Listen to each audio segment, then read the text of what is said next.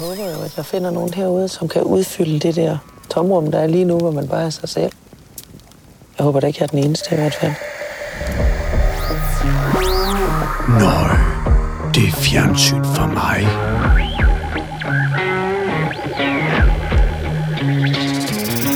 Du har tunet ind på Fjernsyn for mig, podcasten, der handler om at anmelde Flow TV. I afsnit 120 starter vi på en ny fantastisk rejse, for vi går i dybden med premieren på en spændende dansk TV2-satsning, nemlig reality/survival-programmet Flokken. Her skal deltagerne også ud på en rejse, og denne gang går turen til Bulgarien, men det er ikke Sunny Beach, men mere Rainy Mountains, vores lidet erfarne globetrottere skal stifte bekendtskab med. Så spænd vandrestøvlerne og sæt dig godt til rette i dit shelter. Vores kompas viser vej til gedigen underholdning og uopdagede røverhistorier. Velkommen til Fjernsyn for mig. Alene i vildmarken møder forræder, møder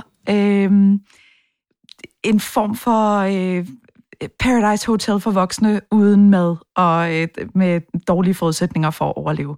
Og så er der penge involveret.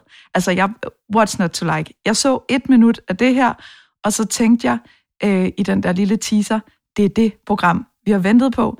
Jeg er jo enormt stor Robinson-aficionado, og jeg skal være ærlig indrømme, at jeg længtes bare efter, at vi kunne dykke ned i et program, der havde en eller anden form for sådan overlevelsesreminiscens.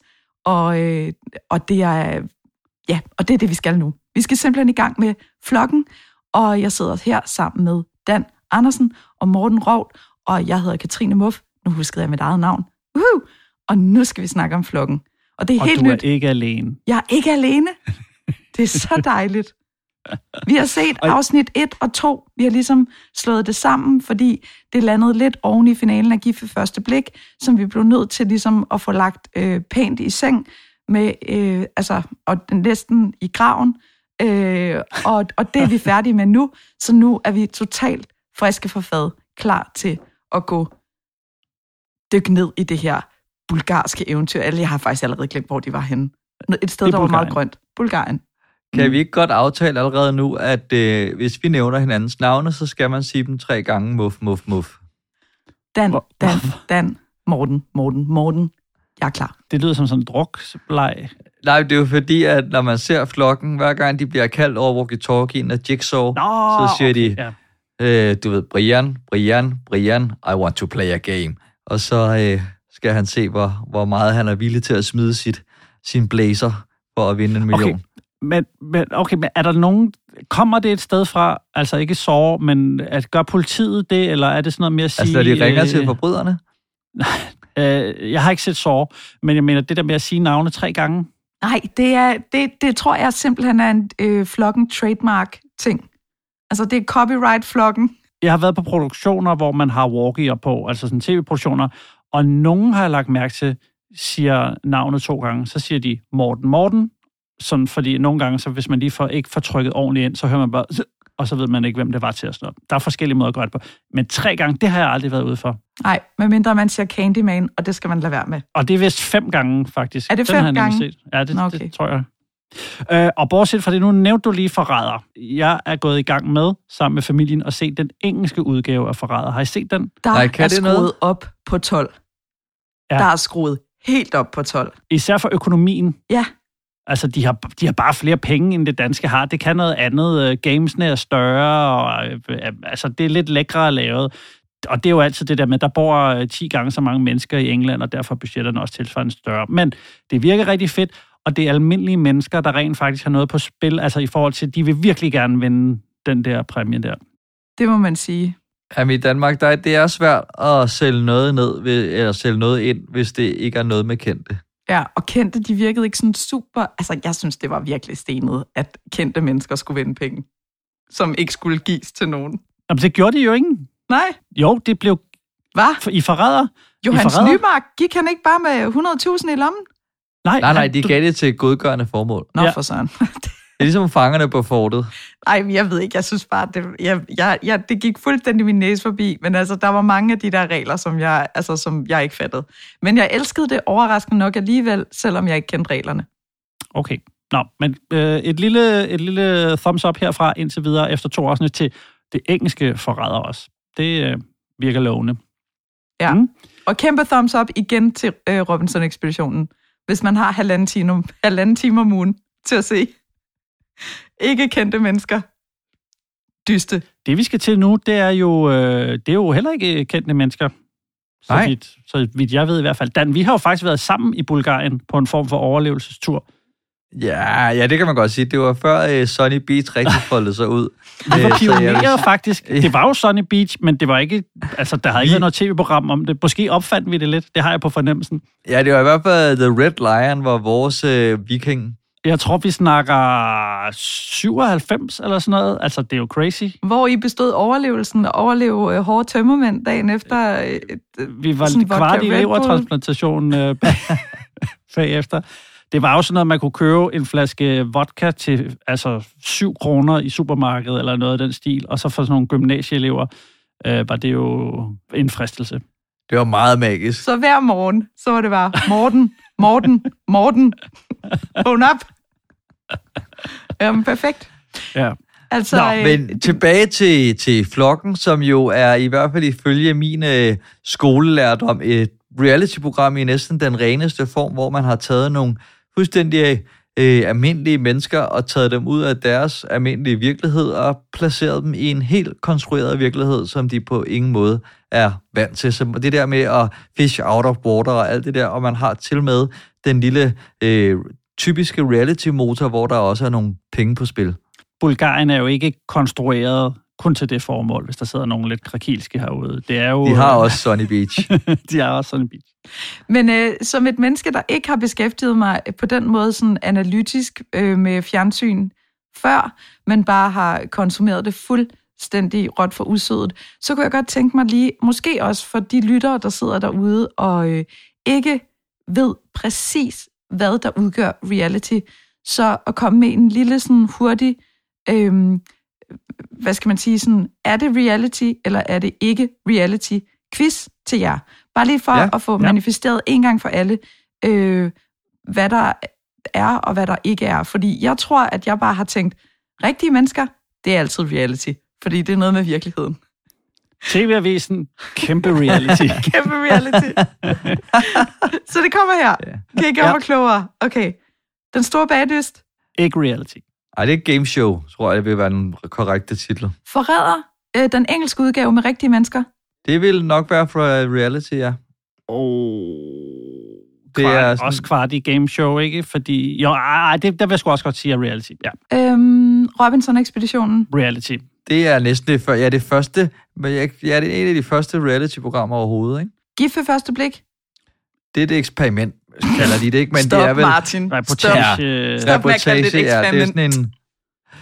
Fordi at de lever jo egentlig deres liv videre, altså deres almindelige liv videre med en lille krølle, kan man sige, ikke? Med en ekstra ting. Okay, de unge mødre. Det er ren reportage. Jamen, de lever bare deres liv. Fordi det troede jeg var reality. Men altså, som jeg fik at vide af Ane Kortsen for mange år siden, konstrueret virkelighed med konkurrencemotor. Så der skal være en konkurrence og en konstrueret virkelighed. Så er du rimelig sikker på, at det er reality. Fint, så er det kvart over reality. Og med mindre Kåre Sand selv havde gjort de der damer gravide og kommet med ind i lejlighed, så... det ville være en god se- og høre-artikel. Det ville det godt nok også meget dedikeret gjort af Kåre Sand. Ja. Nå, hvad hedder det? Godt, således er jeg oplyst, og forhåbentlig er vores lyttere det også. Ja. Du befinder dig langt væk fra civilisationen. Du skal overleve, indtil du kan blive evakueret.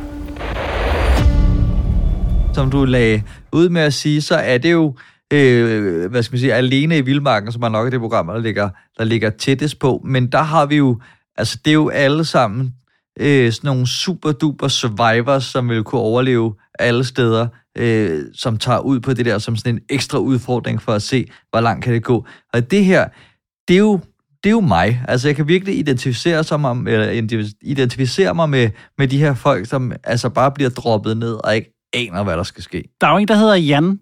Han kunne lige så godt have heddet Dan. Altså, det er meget tæt på, faktisk.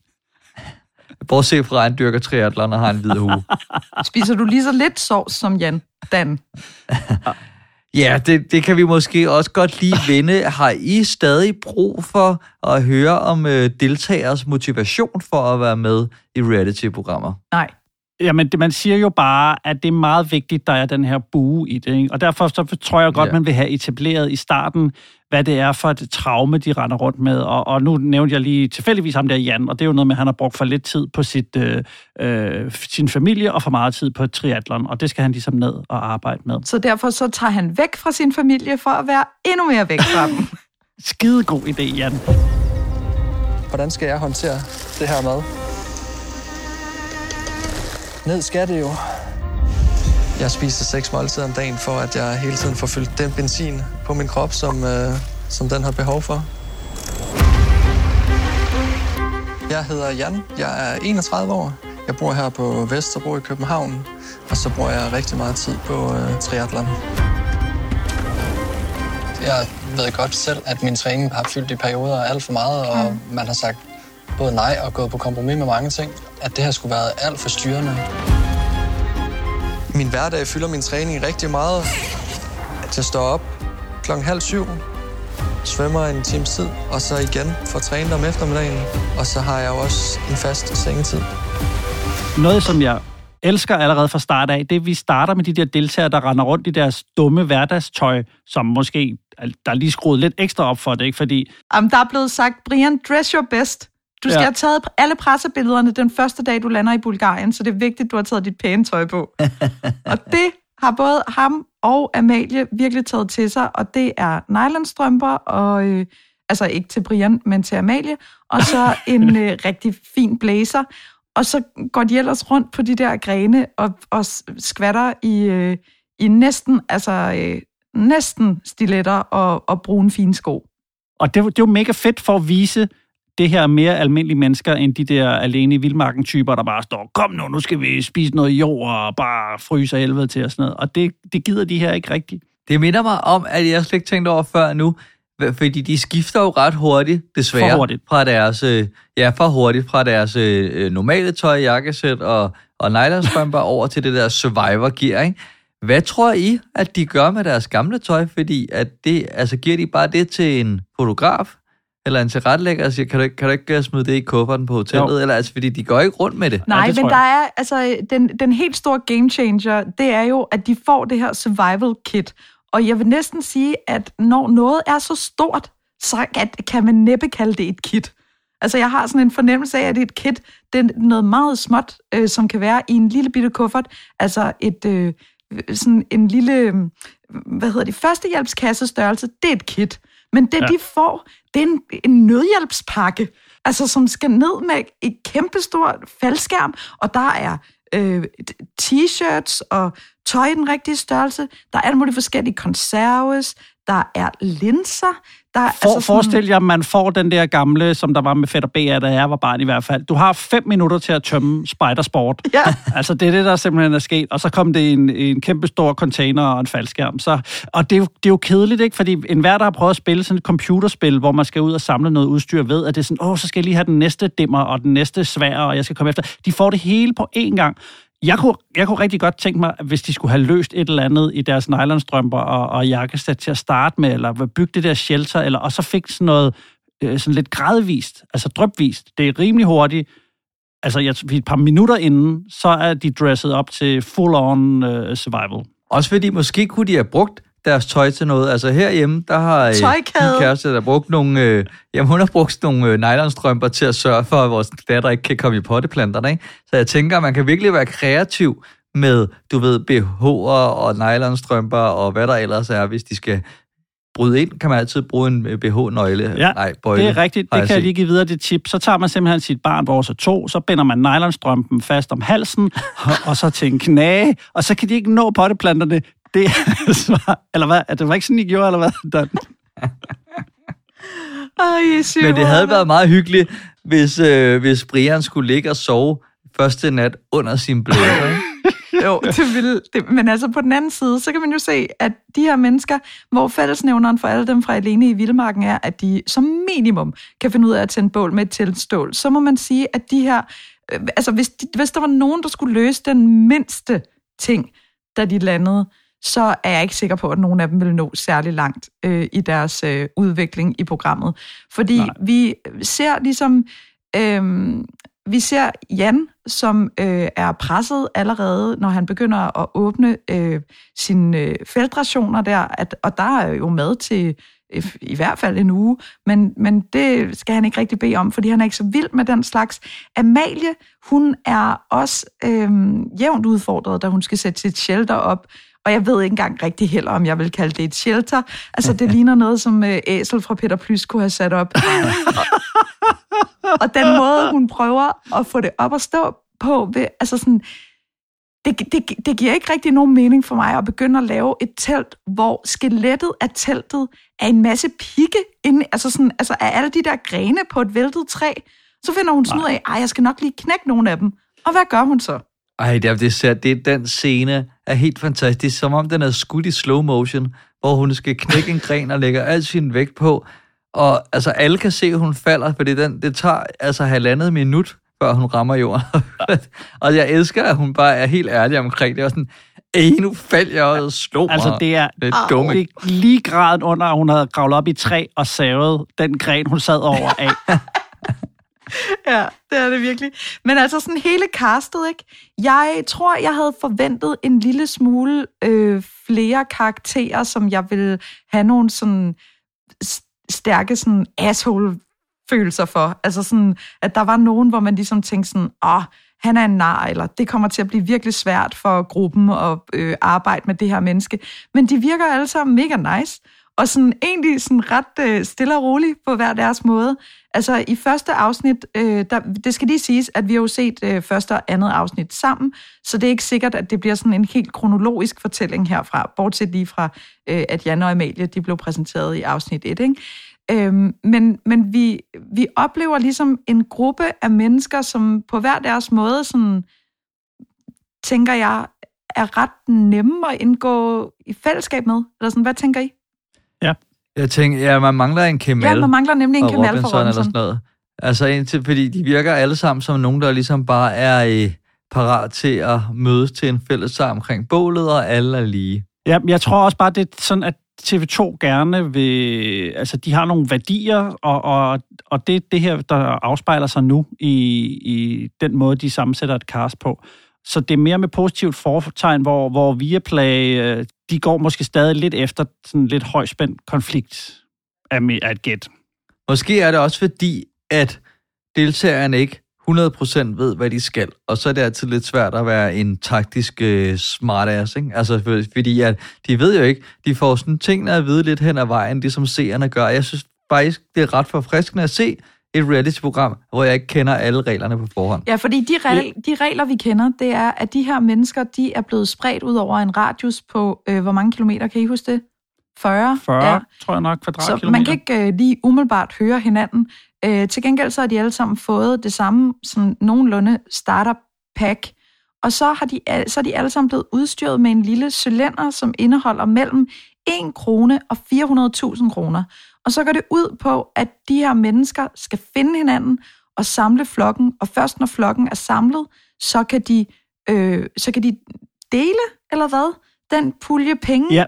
Ja, må jeg lige komme med en lille rettelse, Katrine? Det kan du tro. Fordi det er jo bare et tal, der refererer til beløbet, så det er ikke sådan en cylinder, hvor der fysisk er 400.000. Okay.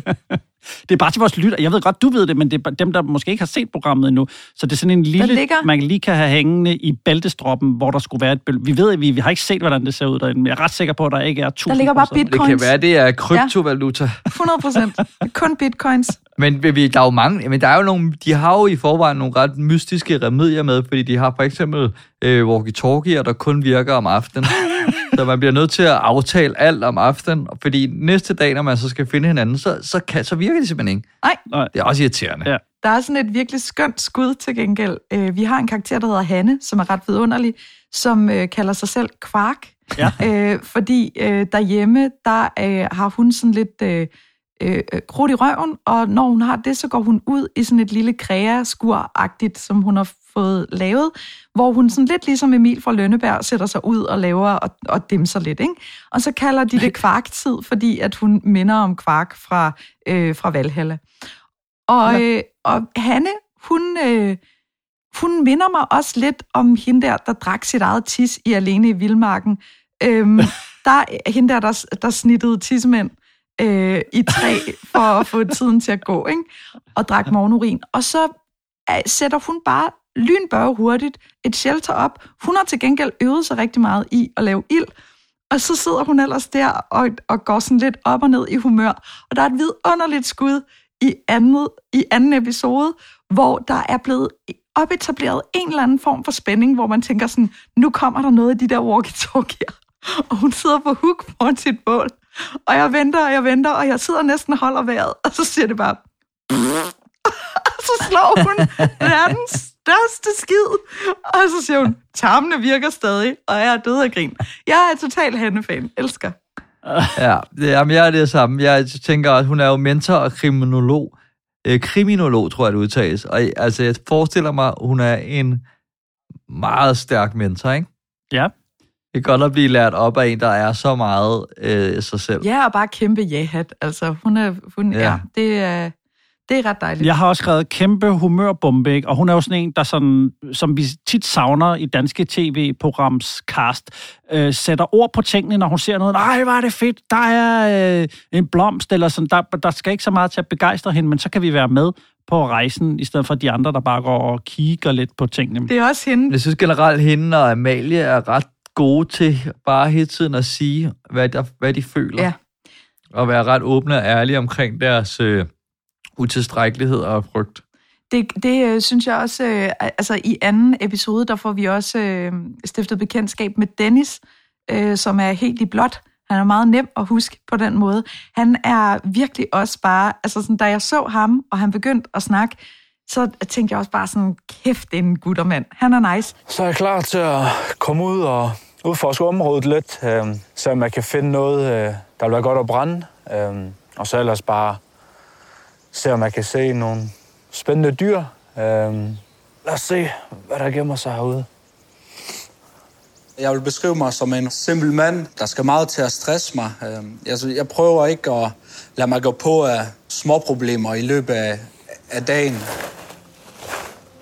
Jeg ved, hvor min nabo af skildpadde, han gemmer sig hen. Jeg kigger ikke særlig langt ud i fremtiden. Jeg kigger heller ikke tilbage på, hvad der er sket. Jeg lever meget i nuet, altså fra dag til dag. Kan man se et lille fireben? Der ligger bare soler sig. Han kom bare afsted. Han virker sådan lidt, jeg mangler bedre, sådan lidt Albertslund-agtig, og sådan lidt bad boy, og med kasketten lidt oppe og sådan noget. Og så samtidig sådan med det største hjerte, og virkelig, at han får et radiokontakt til Marie, som sidder og stener oppe i et meget åbent landskab blandt nogle køer. Marie, som vi jo måske er den, der har den største, hvad skal man sige, udfordring hjemmefra. Altså der var det dejligt at høre hendes motivation. Altså hun har ADHD, og hun bruger meget sin AirPods til ligesom at skabe en form for ro. Hun har 3 børn, og hun kører ligesom det der sådan morgear, hvor hun bare kværner der ud af, og så sidder hun med smøger og AirPods, og ligesom sådan for at prøve at få ro på systemet igen. Og nu er hun så ude et sted, hvor hun ikke har nogen af de hjælpemidler, hun er vant til hjemmefra. Nej. Og det er jo ret vildt, hvis hun altså bare går koldt tyrker på det der med cigaretterne også, tænker jeg i hvert fald, ude i vildmarken. Men jeg vender lige lidt tilbage til det der med de der radioer, fordi Dan var sådan lidt inde på det med en lille smule ironi iblandet. Men det er jo sådan, at, og det er sikkert produktionen, der sørger for det, at på et bestemt tidspunkt, så får de kontakt til en, der måske er i nærheden. Det ved vi ikke engang, fordi der er ikke sådan en kort, hvor man kan se nogle små blips. Og så kan de snakke sammen hvad der virker som et kvarters tid, 20 minutter. Sådan helt random. Og i første afsnit, der er det Semko og Amalie, der også har en rigtig god snak, hvor han hjælper, han laver nærmest sådan en lidt... Han coacher hende lidt, hjælper lidt. Ja, coacher hende lidt, ja. En pep-talk. Ja. Jamen, altså, Amalie, hun var jo... Altså, det var jo hende med knækkede grene og det dårlige... og hun havde det der tryghedsnået og havde meget svært ved at være alene. Og Amalie, hun lykkedes ikke med at bygge sådan et særligt fedt shelter. Til gengæld, så fik hun lavet bål. Og der er det bare helt vildt godt for hende at få fat i Semko der om aftenen, fordi han kan bare booste hendes selvtillid med det bål der. Ja. Han siger sådan, du har fået bygget bål, hvor er det fedt og godt gået og sådan noget. Han virker mega positiv også. Altså, jeg glæder mig til at se, når han kommer i interaktion med de andre, om han bliver ved med sådan at være sådan en der hæver stemningen. For Semko, han er jo vores survival guide. Han er jo den, der ved noget om det at leve i vildmarken. Han har jo 3x3-reglen, som hedder, at du kan klare, og det var også nyt for mig. Jeg er meget glad for, at Semko han har givet mig den knowledge, fordi nu er jeg en lille smule mere. Jeg er i sommerhus, og jeg er lidt mere klar til... altså, jeg dør ikke af dehydrering, vil jeg sige, fordi der er masser af rødvin. Men 3 timer i nedkølet tilstand kan man overleve. 3 dage uden vand, og 3 uger uden mad. Tak, Semko. Ja, det kan jo, han er jo også konsulent, så det kan jo være, at han er vildmarkskonsulent. Det melder historien ikke noget om. Men han er god. Okay, må jeg lige spørge om noget i forhold til Amalie, ikke? Hun starter med at bygge et shelter, som hun er så træt af, at hun hellere vil sove udenfor, indtil det begynder at regne. Er vi enige om det, der sker? Klip til, at hun er den første, der møder en af de andre deltagere. Nu springer jeg lige, men det er for jokens skyld. Hen til, at hun møder Marie, tror jeg det er. Eller Karina. Og Karina siger, kan vi sove i dit shelter? Ja, det er pissefedt. Altså, har hun fået hjælp, eller hvad er der sket der? Karina, hun har også, altså hun har jo lavet sådan en form for Hans og Grete ting med sit starterpack. Hun har revet den præsending eller faldskærm over, som nødhjælpspakken landede i, og så har hun simpelthen bundet det der blå faldskærmstof rundt om forskellige træer og sten, for at lede Amalie hen til hende. Super, super smart. Amalie, hun har gået en meget strabasserende tur, og så er det nemlig, at de finder ud af, at man kan måske ikke så nemt sove 2 i Karinas shelter, og så må de gå hele vejen tilbage til Amalies igen. Ja. Som ikke gav nogen mening. Det var lidt mærkeligt. Også fordi hun virkede, som om hun havde sgu rimelig styr på tingene, Karina der. Så jeg ved ikke, hvorfor de besluttede sig for at gå tilbage igen. Nå. Men den måde, de møder hinanden på, synes jeg faktisk er ret fantastisk, fordi det er jo der, vi er nået til nu i program 2. Vi er nået dertil, hvor at deltagerne begynder, vi har fået manifesteret sådan, hvor de er henne, hvad de laver, hvad de har at gøre godt med, og så er det i afsnit 2, at flokken skal begynde at finde hinanden.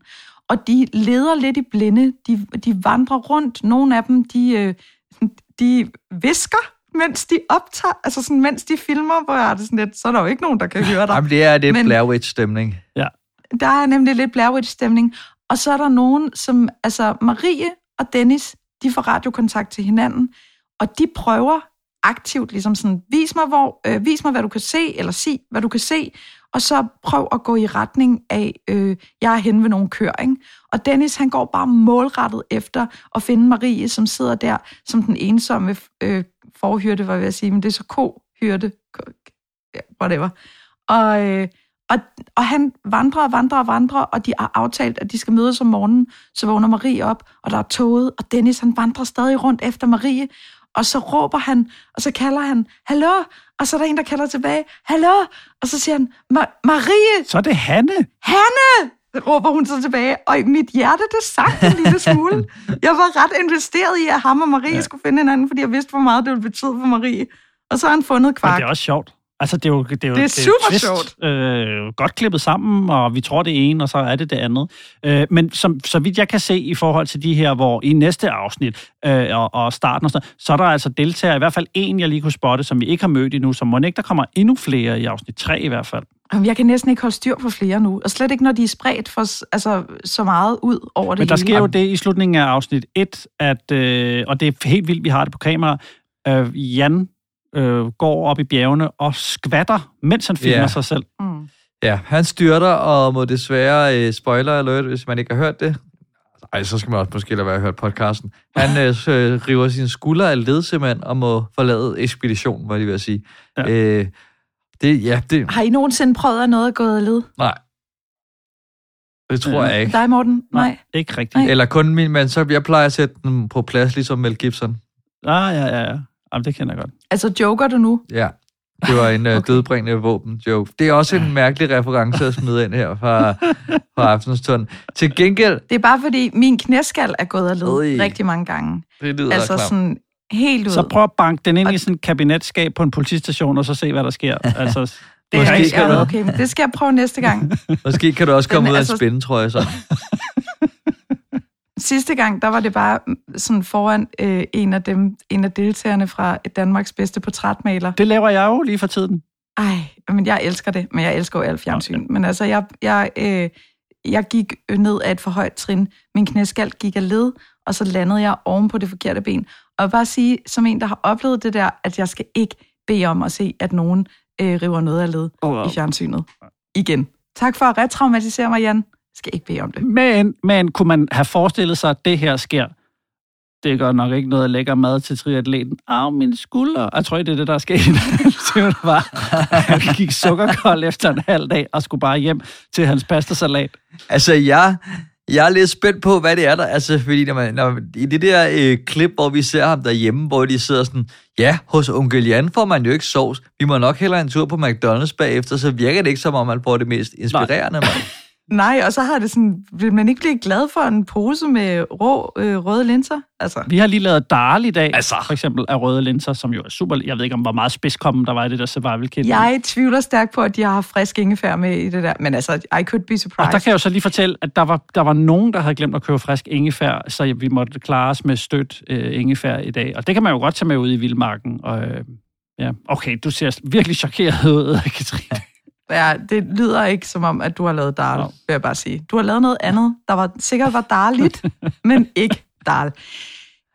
Men det kan jo også godt være, at man har sådan en form for haunted house, hvor man kan åbne forskellige skuffer, og så ligger der bare alt det, man skal bruge ned i det, som Rebecca gør.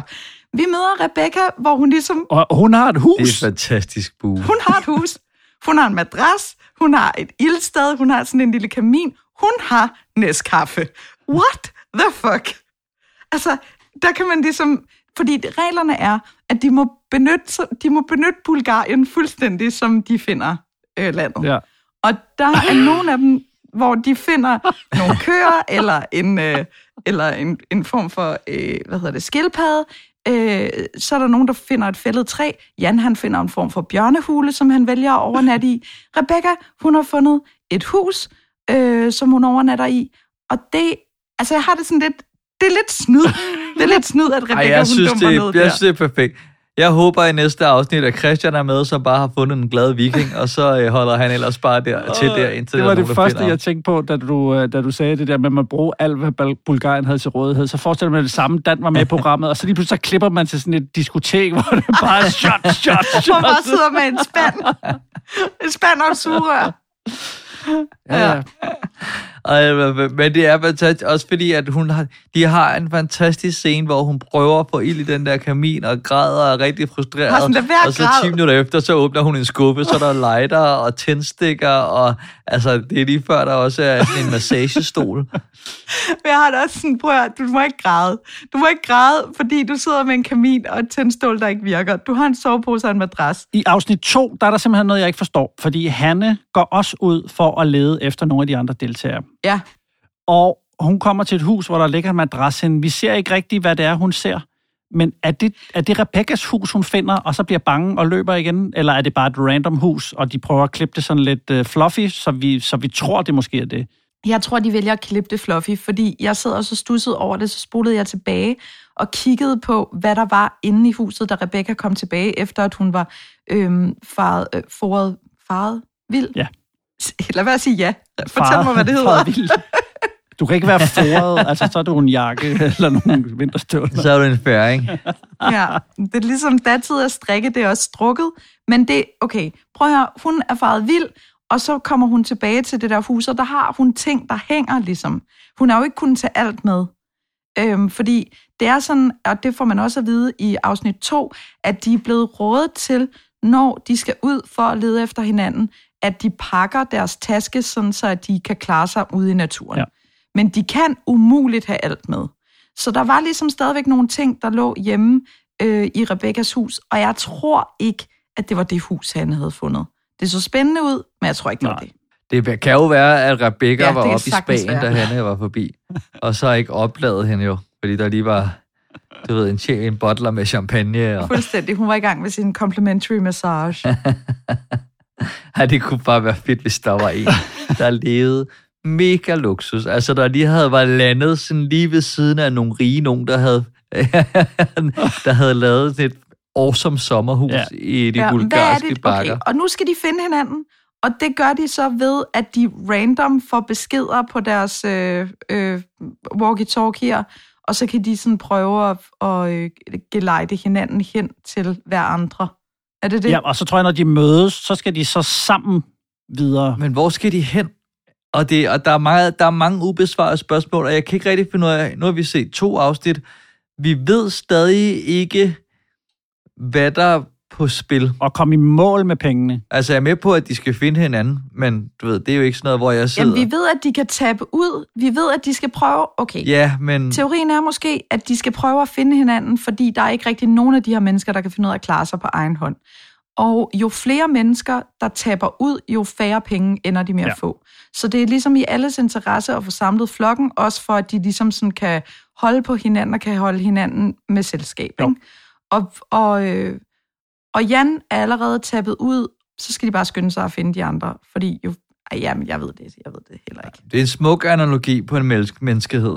Men det er det. Finde hinanden. Jamen, det er også fordi, jeg håber også lidt, at det, der så skal ske fremadrettet, det afhænger af, at de er nogen sammen og skal ligesom... Jeg synes, jeg har set noget med, at de skal ud og river rafte og sådan noget. Det er svært, når man er alene, ikke? Så jeg håber også til det der med, det hedder jo Flokken, og ud over det sociale, så skal vi bruge hinanden, fordi nogen kan det ene, og nogen kan det andet og sådan noget. Det er det der, vi skal have gang i. Og så skal vi jo også fra fjernsynets programmet Skyld have gang i nogle relationer, hvor folk er presset og sultne, og så kommer de op og skændes, og så græder de, og så er det sjovt at se på, ikke? Jo, og der har vi jo Jigsaw, som vi nok kommer til at kalde det fra nu af, som er den her stemme, som er... I walk-in. Jan. Det er Jan her. Amalie. Brian. Brian her. Du befinder dig langt væk fra civilisationen. Du skal overleve, indtil du kan blive evakueret. Du er alene nu. Der er andre derude. Evakueringen vil ske om 16 dage. Hvorfra evakueringen vil foregå, kan vi ikke sige nu. Du vil få besked, når tiden nærmer sig. Overlev ensomheden. Samle flokken. Kom i mål sammen. Kun sammen kan I vinde præmien på 1 million kroner. Okay, vildt nok. Jamen, jeg er spændt på, hvad der kommer nu, men jeg er enig. Jeg ved, altså, det er som om, den er sat som mellem 3 stole, ikke? Den er et 8-tal på den gamle skala. Ja, den er lidt anonym. Og den vil ikke rigtig, og det er også sikkert fint nok, fordi den skal ikke sådan... Jeg er ret sikker på, at jeg ville tabe ud, hvis det var Jigsaw, der ligesom sagde noget. Så vil du tabe ud? Ja, så vil jeg tabe ud med det samme. Fordi det vil være for uhyggeligt? 3. gang mit navn var nemt, fordi det ville være alt for uhyggeligt. Prøv at ligge i mørket i Bulgarien. Og så var der nogen, der sådan brummede i en walkie-talkie til mig, jeg ville pisse i bukserne og løbe hjem. Og hvis de ligesom fik blandet sådan lidt forræder varvel, er det et ord, jeg leder efter, sådan noget, hvor de kan blive myrdet, og skal tænde bål og sådan noget. Men det er jo, Brian, han er meget bange for bjørne. Og de findes jo i Bulgarien. Han tager jo den der bjørne-repellent spray rystende op af posen. Og det er ikke også ham, der siger som et dyr. Jo, for at skræmme dem væk, inden han skal sove. Så går han og siger sådan nogle lyde. Jeg tror sgu også, jeg vil være bange, hvis jeg sov ude i en skov alene. Altså også i et land, hvor jeg ikke rigtig havde styr på flora og faunaen. Ja, er du gal? Altså, jeg er bange, når jeg sover på et hotelværelse alene nogle gange. Men der er jo også væglus overalt. Der er kæmpe væglusudbrud alle steder. Ja. Jeg har ikke det der, hvor I lige skal trække forhænget fra, for at se, at der ikke står en eller anden psycho ude og venter. Jeg havde det faktisk sådan for et par uger siden, hvor jeg overnattede på hotel i Aarhus, hvor jeg blev nødt til at tænde lyset, da klokken den var 1. Fordi at jeg var kommet til at se mig angst på en lampe over i hjørnet. Og jeg lå sådan og talte til mig selv og sagde, Katrine, det er for åndssvagt det der. Det er en lampe. Det er en lampe. Og så blev jeg nødt til at tænde lyset. Og så var jeg sådan, ja, det er en lampe. Godnat. Så satte jeg Masterchef til at køre, og så faldt jeg i søvn. God gamle Masterchef. Ja, god gamle sutteklud. Min lille nusseklud. Jeg kan sgu altid regne med dig. En af mine kollegaer fortalte for nylig, at han havde sovet på, jeg tror det var Scandic i Sydhavnen, og så var der kommet en ind på hans værelse 2:00 om natten, fordi de havde lavet en fejl nede i receptionen og havde givet det forkerte nøglekort. Nej. Og prøv at tænke, hvis man har haft sådan en oplevelse, så kan jeg godt forstå, at den der hotel overnatning der kan blive lidt skræmmende. Nu tør jeg ikke sove på hotel i næste uge. Du har ødelagt det for mig. Jeg vil gerne lige vide, hvad hotellet endte med at gøre, om det var sådan noget med, det må du undskylde, du må godt tage en gratis kop kaffe, eller altså, du ved, eller de ligesom kompenseret på en ordentlig måde. Nej, det er en meget sød mand. Ham det gik ud over, så jeg tror ikke, han har gjort noget større væsen ud af det. Han har bare tænkt, det var en god historie. Men det er det også. Nej, fordi han var lidt ærgerlig over, han havde lidt svært ved at falde i søvn igen, så næste morgen, så var han lidt træt. Det kan jeg godt forstå. Nej. Ja, det kan jeg virkelig også godt forstå. Ja, det kommer til at tage nogle afstikker, det her afsnit. Og vi prøvede faktisk også med vilje at se 2 afsnit, fordi vi godt kunne se, at det her, det skal lige i gang, og vi skal introducere en masse mennesker. Men der sker jo ikke super meget i de her første 2 afsnit, fordi det handler om at få præsenteret nogle mennesker. Og jeg tror, at vi har været igennem dem alle sammen, sådan lidt på kryds og tværs. Det kan godt være, at vi lige mangler Marie, som er sygeplejerske. Men nej, hende fik vi. Det var den ensomme ADHD-forhyrte uden AirPods. Jamen, og Rebecca har vi haft hende også personligt. Ja, det er hende, der har hud imens. Jeg tror også, vi er kommet meget godt omkring det. Og lige indtil videre er der jo ikke nogen, der stikker super meget ud over Rebecca. Nej, Karin, hende med ADHD og Amalie, synes jeg. Okay. Af dem, som lige måske... jeg synes faktisk, alle ligger nogenlunde, og fordi Kvark er jo også en fantastisk... Ja, Marie, Amalie og Hanne. Altså Dennis, han stikker ud fra Dennis og Hanne er dem, jeg sådan synes kommer med mest positiv energi. Dem glæder jeg mig til at følge. Men det er jo også virkelig dejligt, at det er så de 2, der har mødt hinanden, ikke? Det er de 2, der har fundet hinanden i ødemarken, og som nu skal danne fællesfront og ud og finde Marie. Og så vil jeg gerne komme med 2 roser. Og det ene er, jeg synes, de er skide gode. Altså, de er jo blevet instrueret til det, de her deltagere, men til at filme sig selv.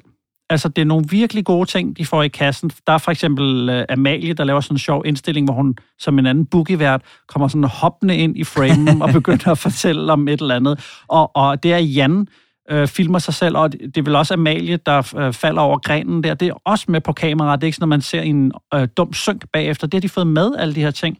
Og så elsker jeg, det kan være, du kan byde ind med et eller andet klogt og sige om det, Katrine. Jeg elsker musikken. Jeg synes, det er sådan lidt gyseragtig violinmusik, som er sådan lidt dramatisk, men det giver også den der fornemmelse af at være alene ude i naturen, synes jeg. Jeg kan virkelig godt lide musikken. Jamen, det jeg synes, de lykkes med musikken, det er, at de skaber den spænding, der ikke er der. Altså, fordi det er ikke vanvittigt spændende, før at musikken kommer på, og den måde, de har klippet det på, gør det spændende. Fordi at ellers så ville jeg bare have været desorienteret. Men jeg er faktisk investeret. Ja.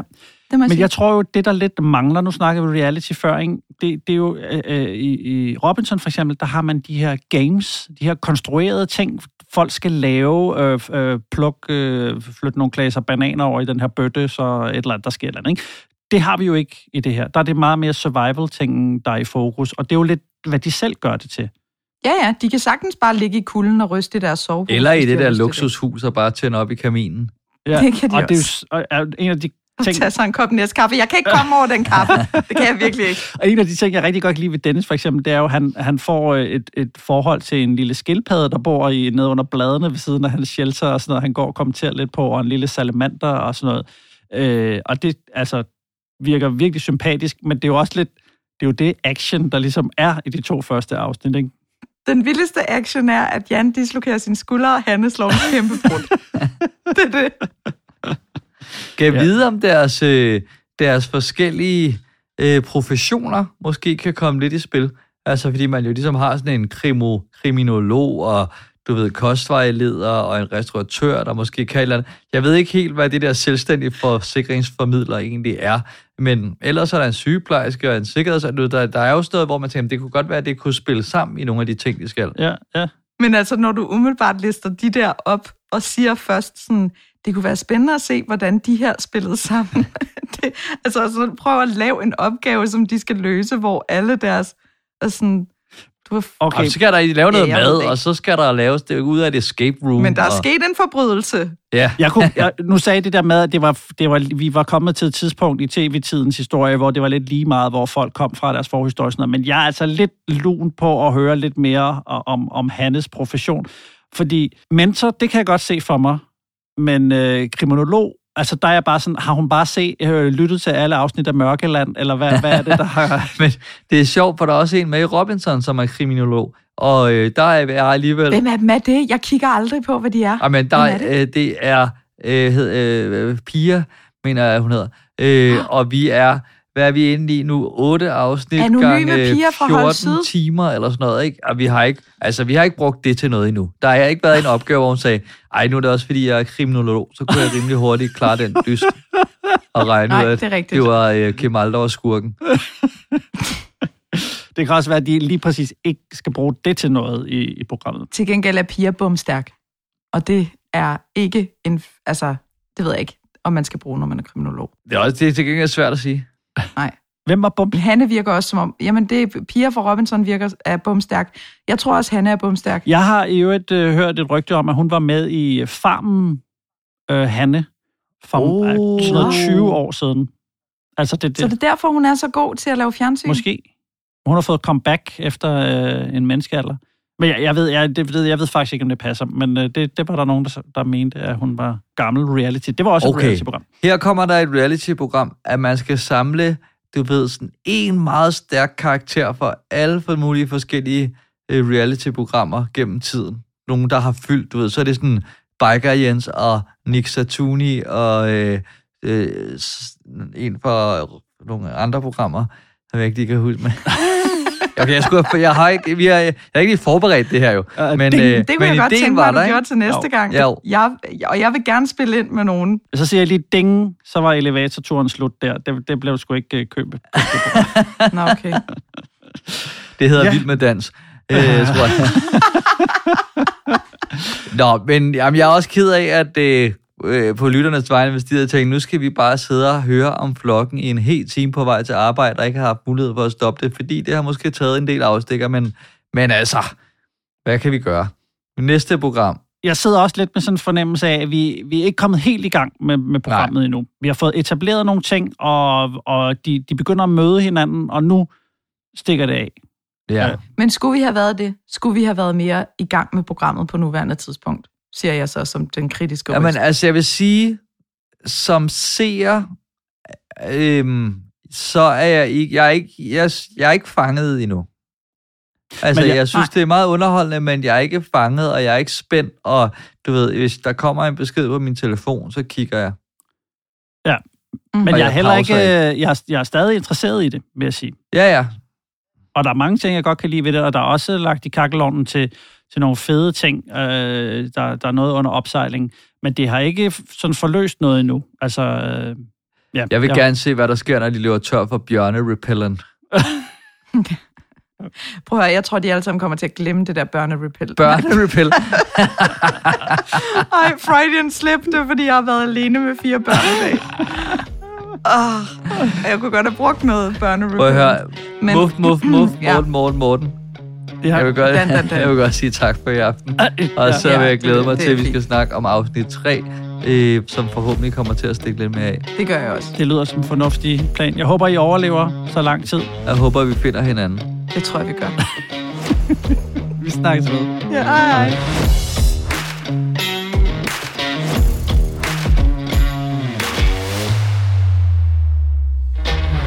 Du har lyttet til Fjernsyn for mig, og mange tak for det. Det var alt, hvad vi havde valgt at bringe i denne omgang, men frygt dig, vi vender tilbage, når du mindst venter det. Guds fred, vi høres ved.